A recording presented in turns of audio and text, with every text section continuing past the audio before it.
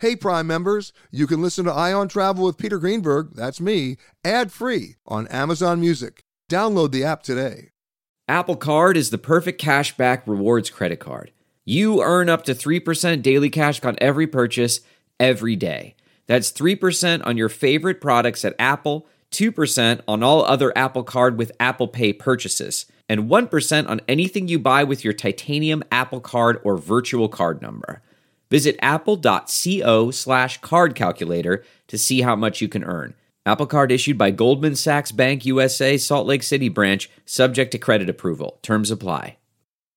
June's Journey is a fascinating hidden object mystery gaming app where you'll play as June Parker, tasked with a daunting obligation: solve your sister's murder. Set in the 1920s, the era of glitz and glam, this family mystery is one for the ages. Everyone's a suspect until your investigation determines otherwise. The clues are all around you, hidden within tricky twists and turns. You'll collect detailed information about each character in your photo album where you'll comb over every detail. You can even join a detectives club to chat and play with others or against them in the Detectives League. With hundreds of puzzles to solve, you should probably get started today. Discover your inner detective when you download June's Journey for free today on iOS and Android. When you're an American Express Platinum card member, don't be surprised if you say things like, "Chef, what course are we on? I've lost count." Or, "Shoot that, shoot that!"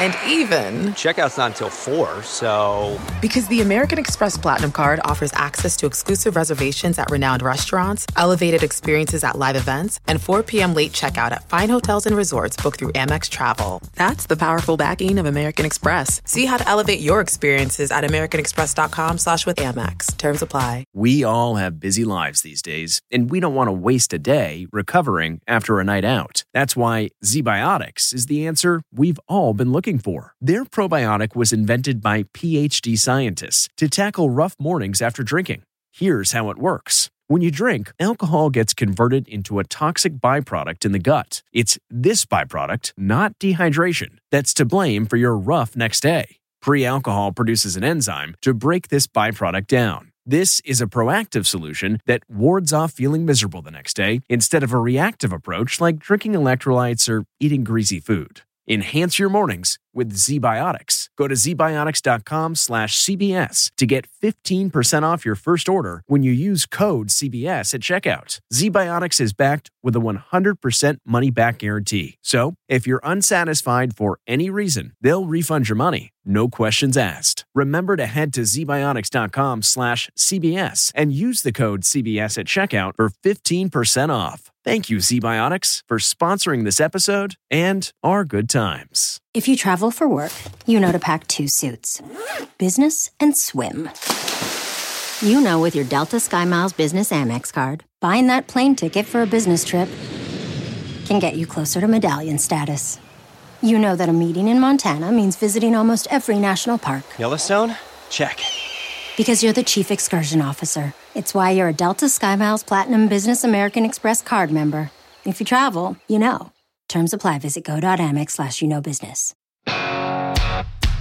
Hi everybody, Peter Greenberg here with another edition of the Eye on Travel podcast. While the rest of the world waits for a COVID-19 vaccine, could technology come to the rescue in the short term with widespread, reliable, and very fast response testing? I speak with the CEO of Clear, Caryn Seidman-Becker, to discuss what kind of testing can work at every touch point of your journey. And then, while 2020 may be a year we would all like to forget, there are a few silver linings. Are you sitting on a lot of unredeemed frequent flyer miles? In the Wall Street Journal's Scott McCartney has some good news for you. And finally, a report from 37,000 feet and an update on what it's really like to fly during the pandemic as I check in with Patrick Smith, author of Cockpit Confidential and AskThePilot.com. First up, Caryn Seidman-Becker.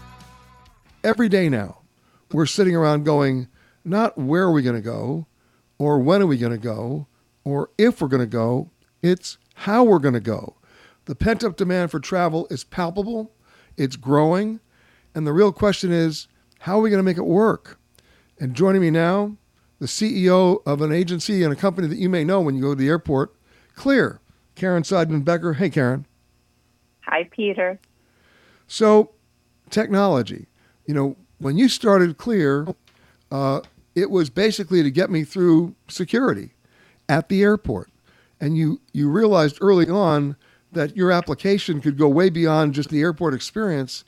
But even then, I don't even think you were even anticipating, as any of us were, COVID-19. That is right. Look, we always thought that identity was crucial and foundational to so many industries beyond travel. After 9/11, the travel industry was forced to evolve to ensure security. And now, post-COVID, not only aviation and travel, but all industries are forced to, evolve and ensure safety and innovation. Clear innovation, but lots of innovation is crucial to make that happen, to reopen businesses and make them safer and frictionless. Well, having said that, I mean, I think it's a great mission statement, but we're living in a world where there's no uniformity, not a lot of discipline, and everybody's coming up with their own solution that they want to be particular to them.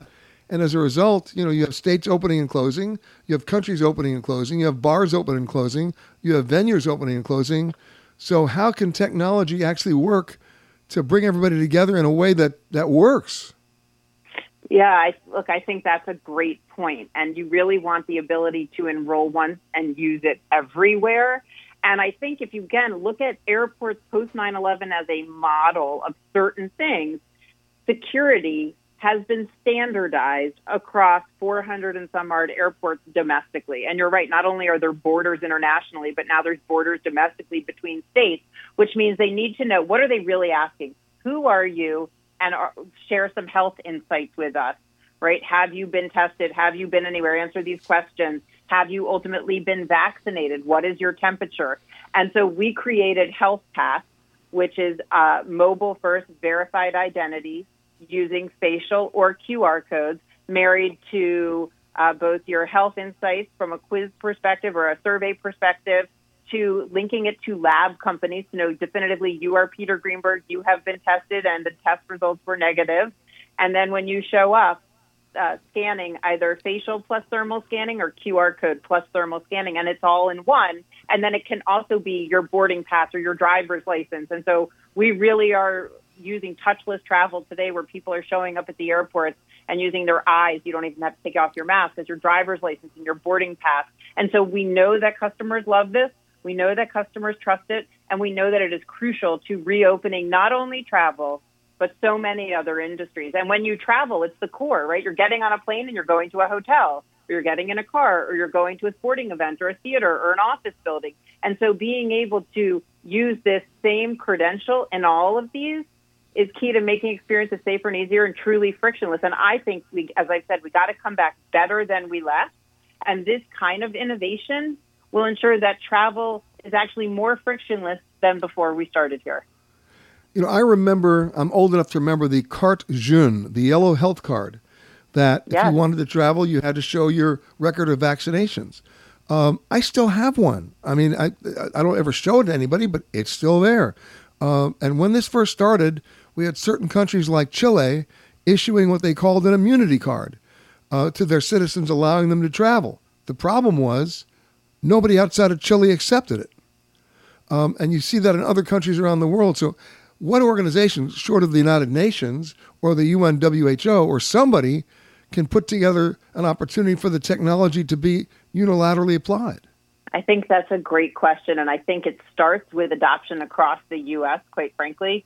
I think that's the easiest place to get started and where things are most restrictive today. But you see a tunnel opening between New York and London. You see certain channels opening, and I think you have to go after those on a opportunity by opportunity basis. As you well know, right, sister cities or city pairs in travel are so crucial, and I think you can get far along just by focusing on those as a starting point. But there are a lot of organizations. I do believe that our government works with other governments, and then there are like the World Travel and Tourism Group.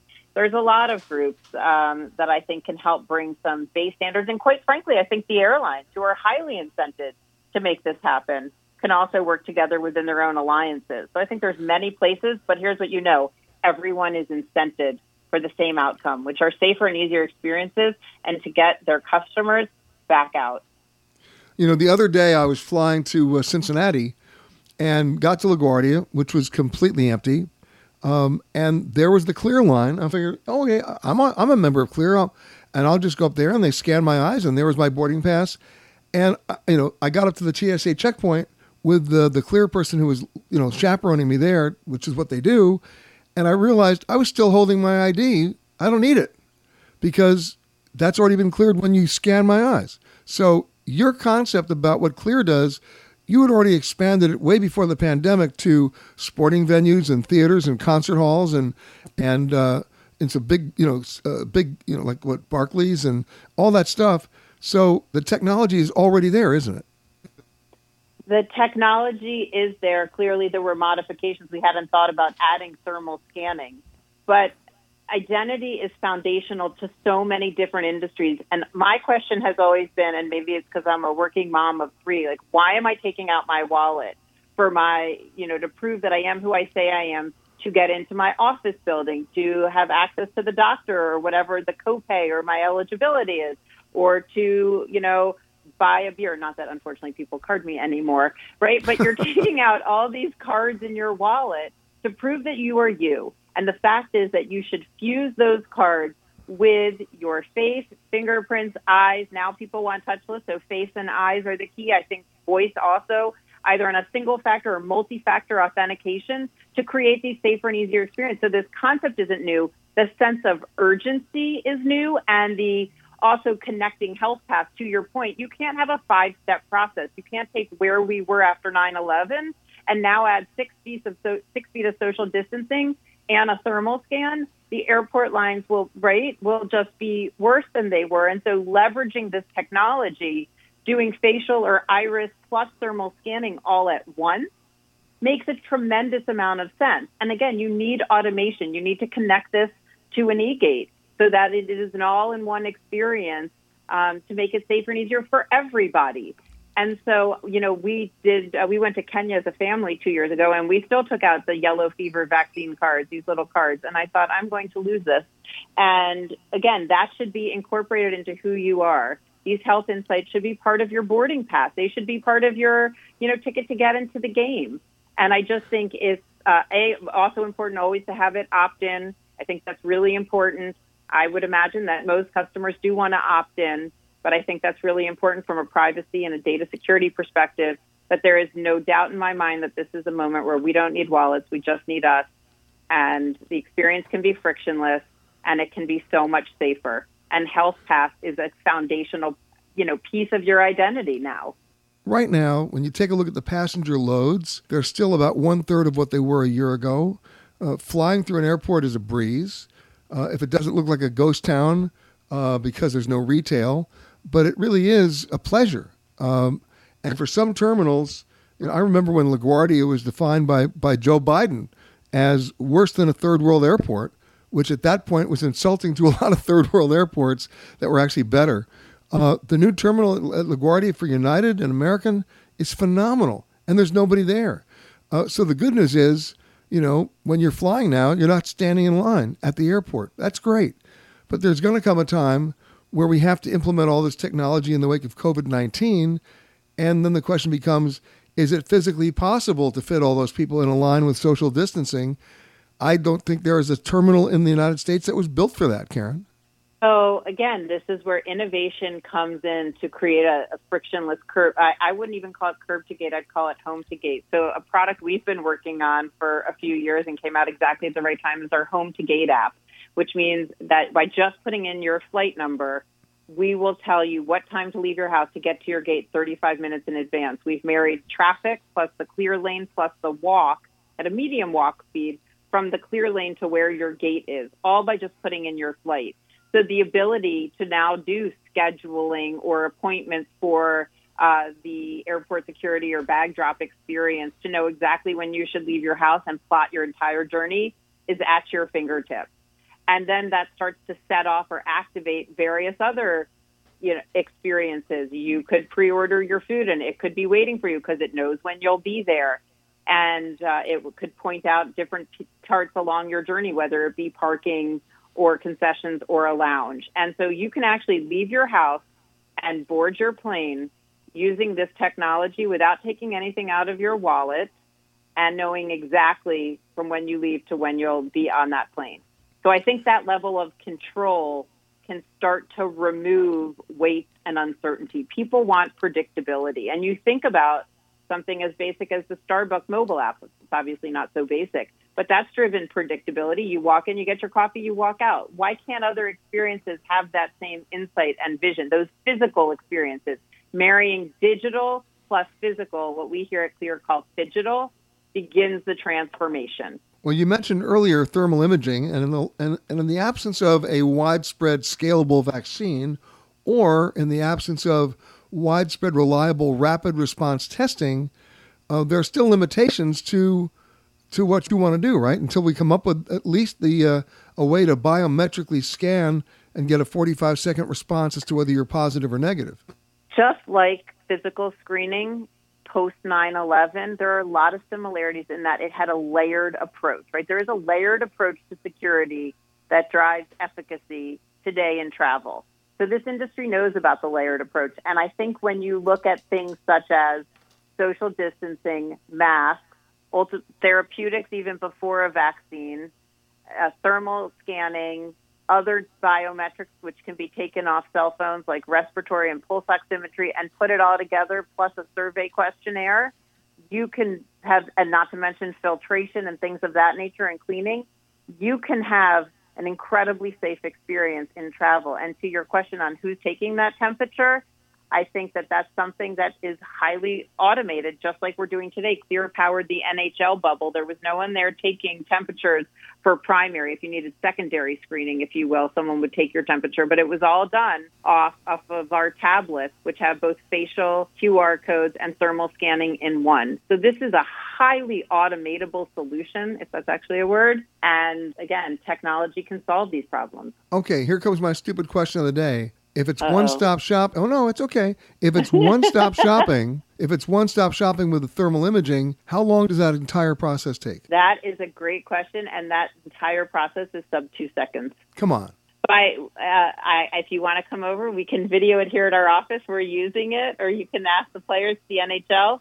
It's immediate. When you show your face for facial recognition and thermal scanning, it all happens at the same time because it's your temporal lobes, and once your face is centered, it all happens. So it's recognizing that you're Peter. It could do your identity, your boarding pass, and your temperature in sub 2 seconds. And then it could open an e-gate and through you go. And it's because we've built a secure infrastructure on the back end, from homeland security, a data security, a HIPAA compliant perspective, and a customer-centric front end. Now is the moment for this technology, and there is a sense of urgency to deploy it and deploy it well. There's definitely a sense of urgency. That'll mitigate, if you survive, if you basically support the sense of urgency, that mitigates the fear factor.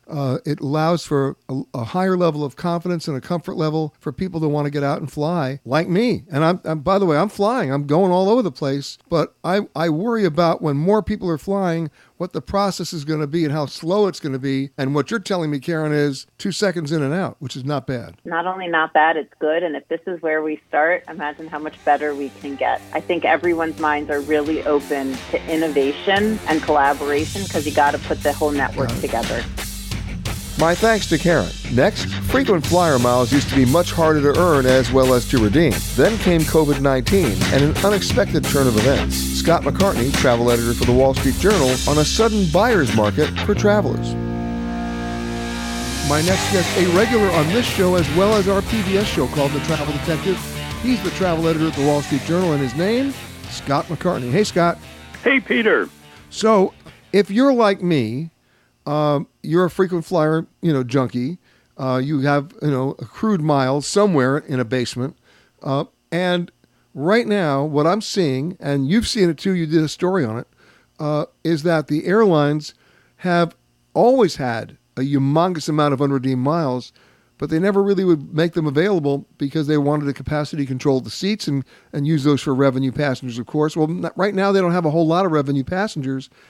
And as a result, not only is there availability on flights you never could get to destinations you could never get, and I'm thinking 330 days out, the actual mileage levels needed to get those flights in many cases have been reduced.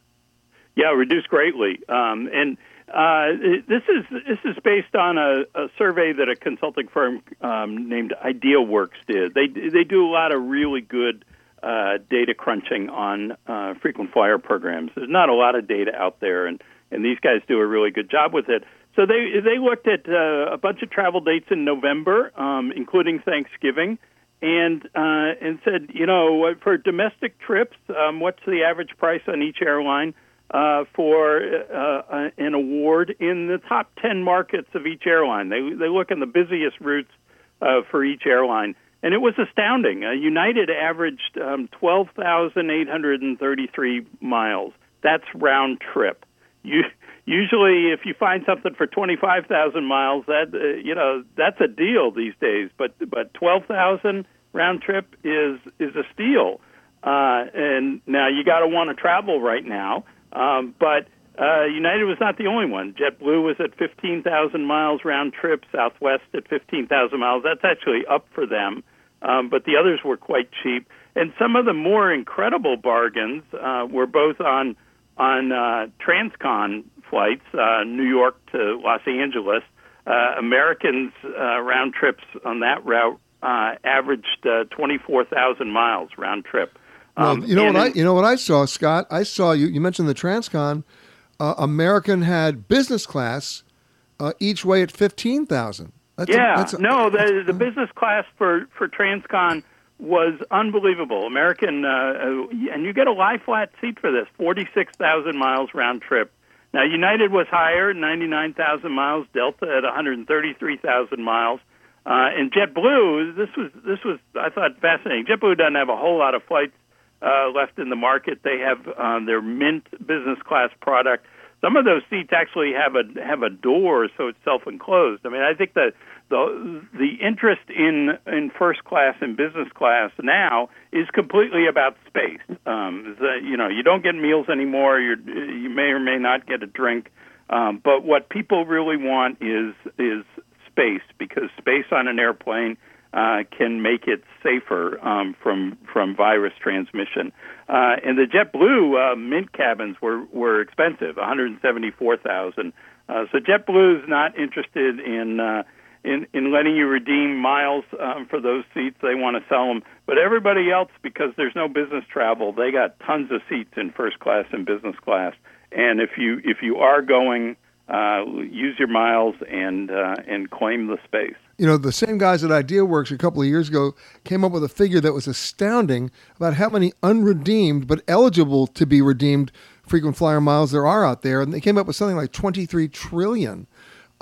So they're out there. People just were not able to use them. They were really finding themselves so frustrated that they just couldn't do it. And then out of frustration, they go out and use it for a magazine subscription or a toaster, which was not exactly the way the frequent flyer programs were designed in the first place. Yeah, I think two things are going on here. One is that the airlines have gotten a lot smarter about setting their frequent flyer prices in conjunction with their cash prices. So that they've gotten away from the rigid different categories that you had to redeem in, and really made the pricing much more dynamic. It goes up and down, and in this case, it goes way down with the cash price. And the other thing that's going on is, airlines have used their loyalty programs to basically mortgage them for billions of dollars worth of loans. And the programs are profitable. Banks have now lent a whole lot of money using the programs as collateral. And to make that work, the programs have to stay popular. And so what do you do if you're an airline and your lenders now want, or the banks, in some cases the banks that are tied into your credit card deal, they want people to keep using their airline co-branded credit cards. Well, who cares about airline miles when you're not traveling? And all the perks that come with the program, bag fee waivers and early boarding and things like that. If you're not flying a lot, you really don't care. So how do you keep people spending on those airline credit cards?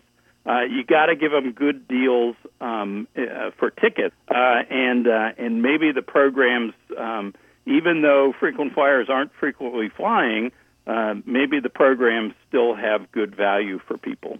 Well, they do for me, although I was never able to use them. Now I think I can. And what I suggest people do is, it's not just looking at Thanksgiving travel, although Thanksgiving travel is down this year. Going to see Granny for Turkey Day is not going to save the airlines. But think up to 330 days out.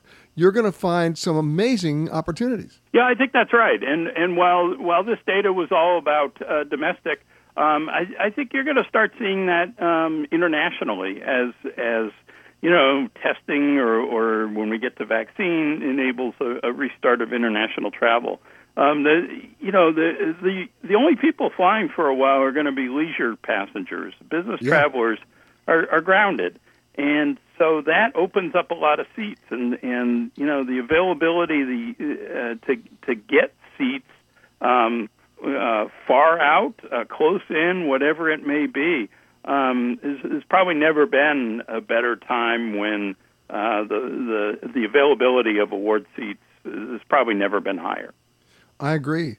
And anybody who wants to hoard them, I said this before the pandemic, I'll say it now, there's no upside to that. Remember, the airlines control the rules. They control the redemption levels. They can change the rules at any time they want, and they love doing it. So, I mean, look, I don't trust the airlines half the time as airlines. Why would I trust them as banks? If you've got the miles in your account, there's never been a better time to use them. And what I'm not suggesting necessarily is that you go fly tomorrow, although you could. Just take a look. I keep saying it. Look out about 330 days, and you're going to be pleasantly surprised as to what you can do. That's absolutely right. And, the rules have always been better for changes and refunds on frequent flyer tickets. But now change fees are waived. And so there's really no penalty to going ahead and booking seats. You can, if you pay cash, you may not get your cash back. You'll get a voucher with no change fee. But with miles, you actually can put the miles back in your account. Most airlines. And the airlines got caught trying to be greedy at one point and charging you to redeposit your miles. They've now waived that as well. So what Scott is saying is absolutely correct. You have an opportunity now. It's sort of a win-win. You can't get in trouble if you redeem miles and then decide you don't want to use it later. You're not going to lose the miles. Just remember, though, there is that ticking clock of 1 year eligibility sometimes with those miles, as there is with a voucher. And while some airlines have extended the validity of the voucher, not every airline has. And in many cases, that voucher is based on when you bought your first ticket, not when you were scheduled to fly. So there may be a number of months in the middle there that are not useful to you at all. We're now starting to see airports offering tests, COVID-19 tests. Some airlines are doing it. Some of them tend to be somewhat expensive. I saw the one in London at Heathrow runs about $250. The one that we're doing in San Francisco, I think the price has come down a little bit since they first opened it, but it started at $250. That's expensive. Scott, where else is it going on? Well, this is really interesting because testing in many jurisdictions, you can now avoid the local quarantine rules. So even Bradley Airport in Hartford, Connecticut, they started testing at the airport. You can go to Florida for the weekend and come back, and under the old rules, you would have to, in theory, quarantine for 2 weeks. But now you can just take a test at the airport. In Bradley's case, they're offering both the rapid test, which is not as accurate but can be done in 15 minutes, or the PRC test, which takes a couple days, 48 hours or so, to get back the results. And when you test negative, you don't have to worry about quarantining. This becomes more of an issue if you're going to Hawaii, for example. On October 15th, Hawaii opened up. You can have a test within 72 hours of arrival. You bring your documentation with you. The state will inspect you when you arrive. And if you don't have the test, you're in theory supposed to lock yourself in a hotel room for 14 days, and they will check and they will fine you if you violate it. But if you've got the negative test, go to the beach, have fun, do whatever you want to do. Although one caveat, open up travel. It will, but there's one caveat on the Hawaii tests. And think about this: you can go to a CVS or a Duane Reade or urgent care in your local community. Your insurance probably covers it, or the test itself is free. If you do it at the airport, it's going to be expensive. And who do you know who books a flight to Hawaii the night before they go to Hawaii? They're booking 2 to 3 weeks ahead. So the fact that they're offering that test for people going to Hawaii is lovely. It's a lovely convenience, but it's an expensive convenience. And my suggestion is, the night before you're going, go get the test, or the day before you're going, go get the test if you can get an answer back in 24 hours, and you're going to save a lot of money. So the thing about Hawaii, though, is there are only certain tests from certain vendors that they will accept. So though, in the case, now this is not true in most other places, but Hawaii has specific requirements. They want the PRC test or some of the rapid tests that are much more accurate. And in most cases, they want it from their specified test provider. So the airports that are serving Hawaii, Oakland, San Francisco, et cetera, Dallas, they're doing it. They're in the program. You can get it through. You can get a home saliva test through Hawaiian Airlines that will be accepted. That's $150. You can. So several of the airlines are offering tests in the cities where they're flying to Hawaii from. So it's you just have to be careful and make sure you comply with the Hawaiian requirements.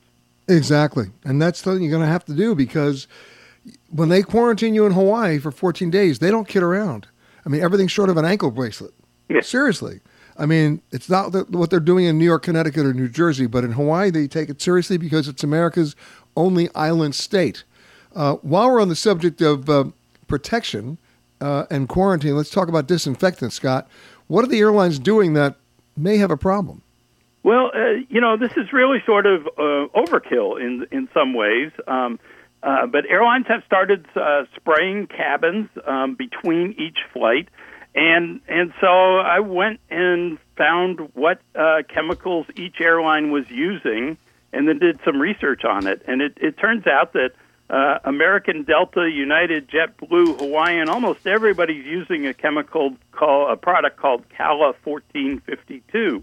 And it has some. The main ingredient in it is a substance known as a QAC, and the scientists say there are a lot of issues with QACs and inhaling them. Prolonged exposure to them can be a problem. So occasional exposure, they're in some household products and cleaning products and things, not a problem. But if you were a flight attendant or a crew member or frequent flyer, and if you get on the airplane too early, for example, and the QACs are still airborne after the guy in the spacesuit has come through and sprayed, you run a risk of respiratory problems. QACs have been linked to asthma and lung damage. And so a lot of scientists are saying, hey, wait a minute, airlines, everybody wants to kill coronavirus. That's the main objective here. But the virus itself is pretty easy to kill, and there are a lot of other products that you could use that would do the job without containing dangerous chemicals. My thanks to Scott. Patrick Smith, author of Cockpit Confidential, joins me to discuss life at 37,000 feet from the pilot's point of view and some unexpected surprises during the pandemic. Speaking about anywhere in the world when you're traveling, we always like to welcome our next guest. He's the author of AskThePilot.com, Cockpit Confidential, and so many other things. Patrick Smith. Hello, Captain. Hey, Peter. Nice to be back. Do I sound depressed? Tell me, are you? Anxious maybe is the better word. I don't know. There's so much going on, and at the same time, nothing going on, if that makes any sense. Well, it's been a wild 4 or 5 months out there of uncertainty, and it's not even a roller coaster. It's I think we're all on a stretcher. Yeah, things have plateaued, I guess, is the word at this point. And the future doesn't seem any more well-defined than it has at any point. It's hard to be optimistic, but if nothing else, I've been keeping busy, Peter. It might sound strange, but over the past, I guess, 4 months now, I've flown and traveled more than I have in any 4-month span in my entire career. Let me guess why. Starts with a C, ends with an O. Cargo. No. I've been operating normal flights, and since the summer, I've been to Africa 4 times. I've been to Europe twice. I've been back and forth across the country more times than I can count. The reasons are, at my airline, I'm senior enough where I can do that if I want. In a lot of ways, the flying has never been easier than it is right now. I don't want to say it's pleasant, because easier for all the wrong reasons. But airports are quiet. There are no delays. My commute to and from New York, where I'm based, has in some ways never been easier. Again, I don't want to use the word pleasant, but now for me anyway is the time to do this. It's a good distraction. It keeps my head up, and frankly too, there's not a lot else to do, Peter. I like to travel internationally in my spare time. I can't do that now. And what is life when you're at home now but a morass of masks and placards and hysterical protocols everywhere? It's I'm happier at work where I feel engaged and useful versus at home where I tend to fixate on this stuff, and so I've been flying more than ever. And of course, the oxygen content in the cockpit is not a problem for you. It's good. It's interesting. Flights, the line is flights are empty, and that's not true. There are fewer flights, but those operating tend to be quite full, depending on the market, of course. Especially with the middle seats blocked. A plane at half capacity is basically a full flight nowadays. For some people, now's the time to fly because of that. You always have an empty seat next to you. And like I was saying a minute ago, delays are very uncommon now. Airports are easy to navigate. There are no long lines to stand in. So there's that. Yeah, there's that. I mean, the airports look like ghost towns. There's no retail to speak of. Well, JFK, when you go to JFK, it's like they evacuated it but didn't bother to tell you. Yeah, it's like a neutron bomb went off. I find that airports in the Northeast, Boston and New York especially, are pretty desolate, pretty deserted. Once you get away from the Northeast, there's more of a feeling of normalcy. All right, so of the airports that you've been in, what's been the biggest surprise to you? Which airport has blown you away based on how they've adapted to this? Well, spinning that around, Boston has my hometown airport, the airport I grew up with, has astonished me with just how dead it has been through all of this. I think more than any other airport in the country, it seems to be affected by this. I don't know if that's just the product of the local mindset here and how we've reacted to this whole crisis, but I've been the only person in the terminal on some days at Logan. Whereas you go to LAX or airports in the Midwest and the South, it's not quite normal, but something like normal. You wouldn't necessarily even notice that this was happening during some peak times at these airports. Well, we talk about the ebb and flow of traffic in the airline business. Traditionally, we're in the fourth quarter now, which has never been a huge moneymaker for the airlines. In fact, most bankruptcies usually happen between December and January when they can't make it through the second quarter. So we're already in a bad quarter to begin with. Delta Airlines just did their third quarter results. They lost $5.4 billion in just the third quarter. And the bookings for the fourth quarter, Thanksgiving is not going to save the airlines. Not everybody's going to go see Granny this year. No, that's true. And, passenger boardings, daily boardings are up close to 1 million now, but I think that's leveling off. And what's going to happen in the weeks, months ahead, I don't know. Nobody knows. There are still so many variables and moving parts to this that trying to predict what commercial flying is going to be like 6 months, a year from now, nobody really can say. We don't know. Like I said a minute ago, there's not a lot to be optimistic about. I don't see many positive signs, but to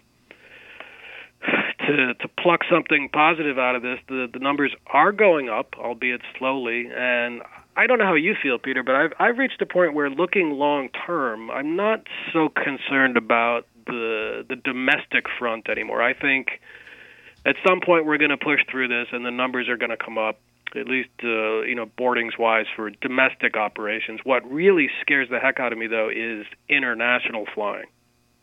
Borders remain closed.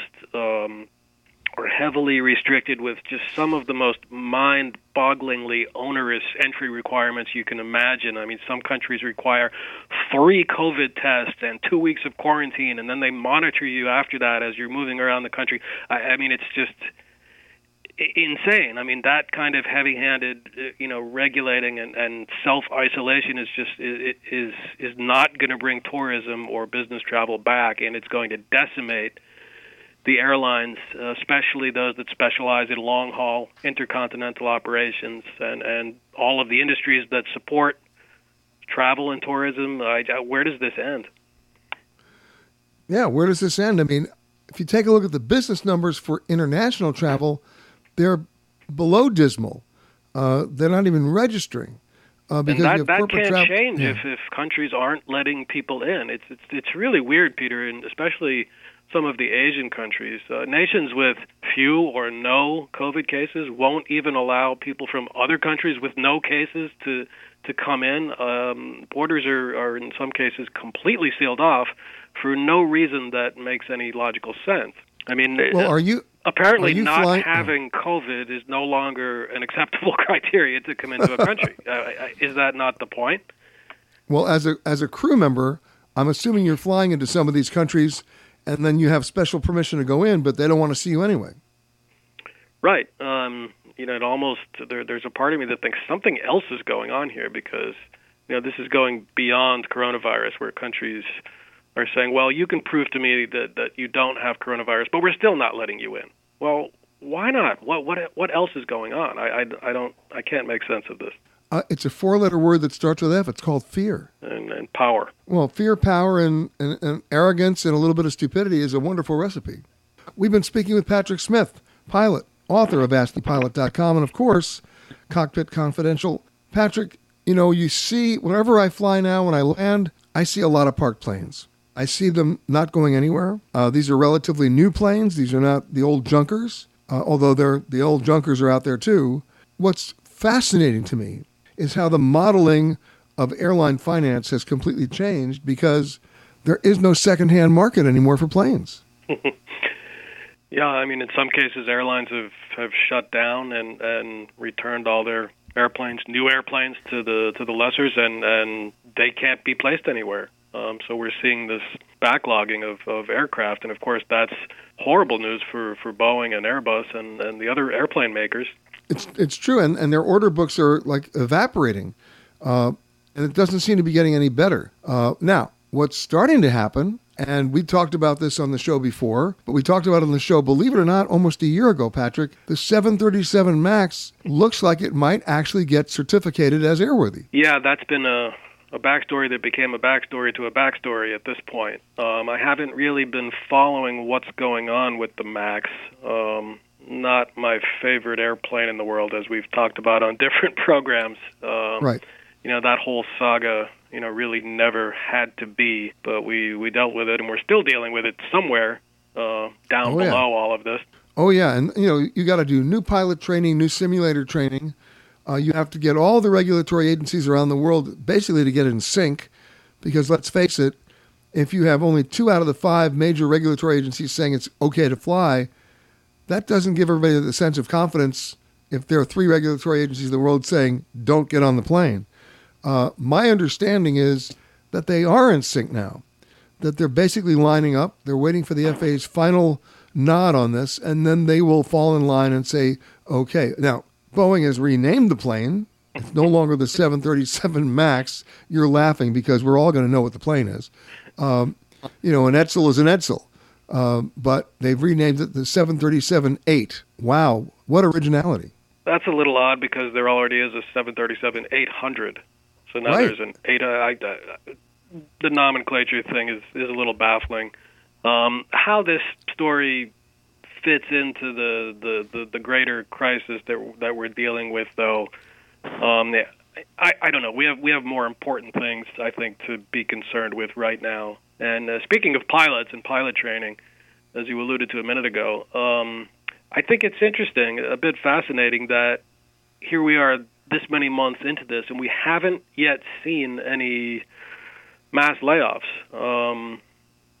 People were predicting thousands of layoffs come October 1st, and that hasn't happened yet. There are still a lot of moving parts here. Airlines are negotiating with their pilot ranks, trying to work out agreements that will stave off furloughs. United Airlines cut a last-minute deal with their pilots so that the work hours would change, so that they would basically avoid the furlough. But at the other airlines, you're seeing flight attendants, ground agents, customer service reps.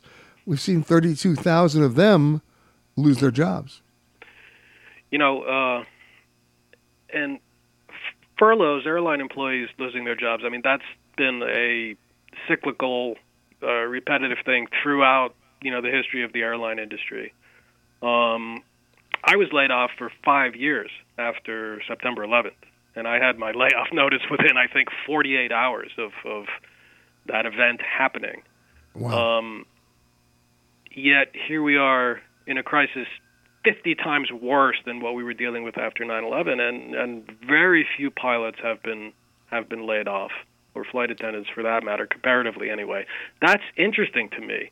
For a crisis this bad, and to be this far along, and not to have massive layoffs like we've seen in the past in response to crises that weren't remotely as bad as this one. How is that happening? Well, part of it, of course, a big part of it is that airlines are being held up at this point by government grants and loans, and so the health of the industry, if we call it that, is artificially good right now, and I think maybe there's still a reckoning ahead. I don't know. It all depends.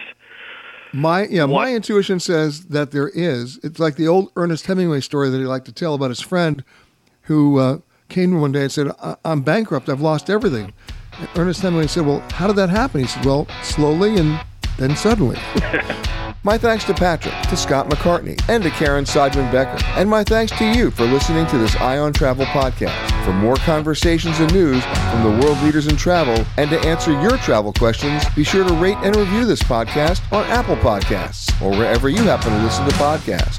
And for updates on breaking travel news, just sign on to petergreenberg.com. Hey, Prime members, Peter Greenberg here. You can listen to Eye on Travel ad-free on Amazon Music. Download the Amazon Music app today, and you can listen ad-free with Wondery Plus in Apple Podcasts. And before you go, tell us about yourself by completing a short survey at Wondery.com. Look around. You can find cars like these on AutoTrader. New cars, used cars, electric cars, maybe even flying cars. Okay, no flying cars, but as soon as they get invented, they'll be on AutoTrader. Just you wait. AutoTrader. Get one of the most successful broadcasts in television history on your schedule with the 60 Minutes podcast. Hard-hitting investigative reports, news, and culture maker interviews, and in-depth profiles are waiting for you in every episode. Listen to 60 Minutes ad-free on Wondery Plus.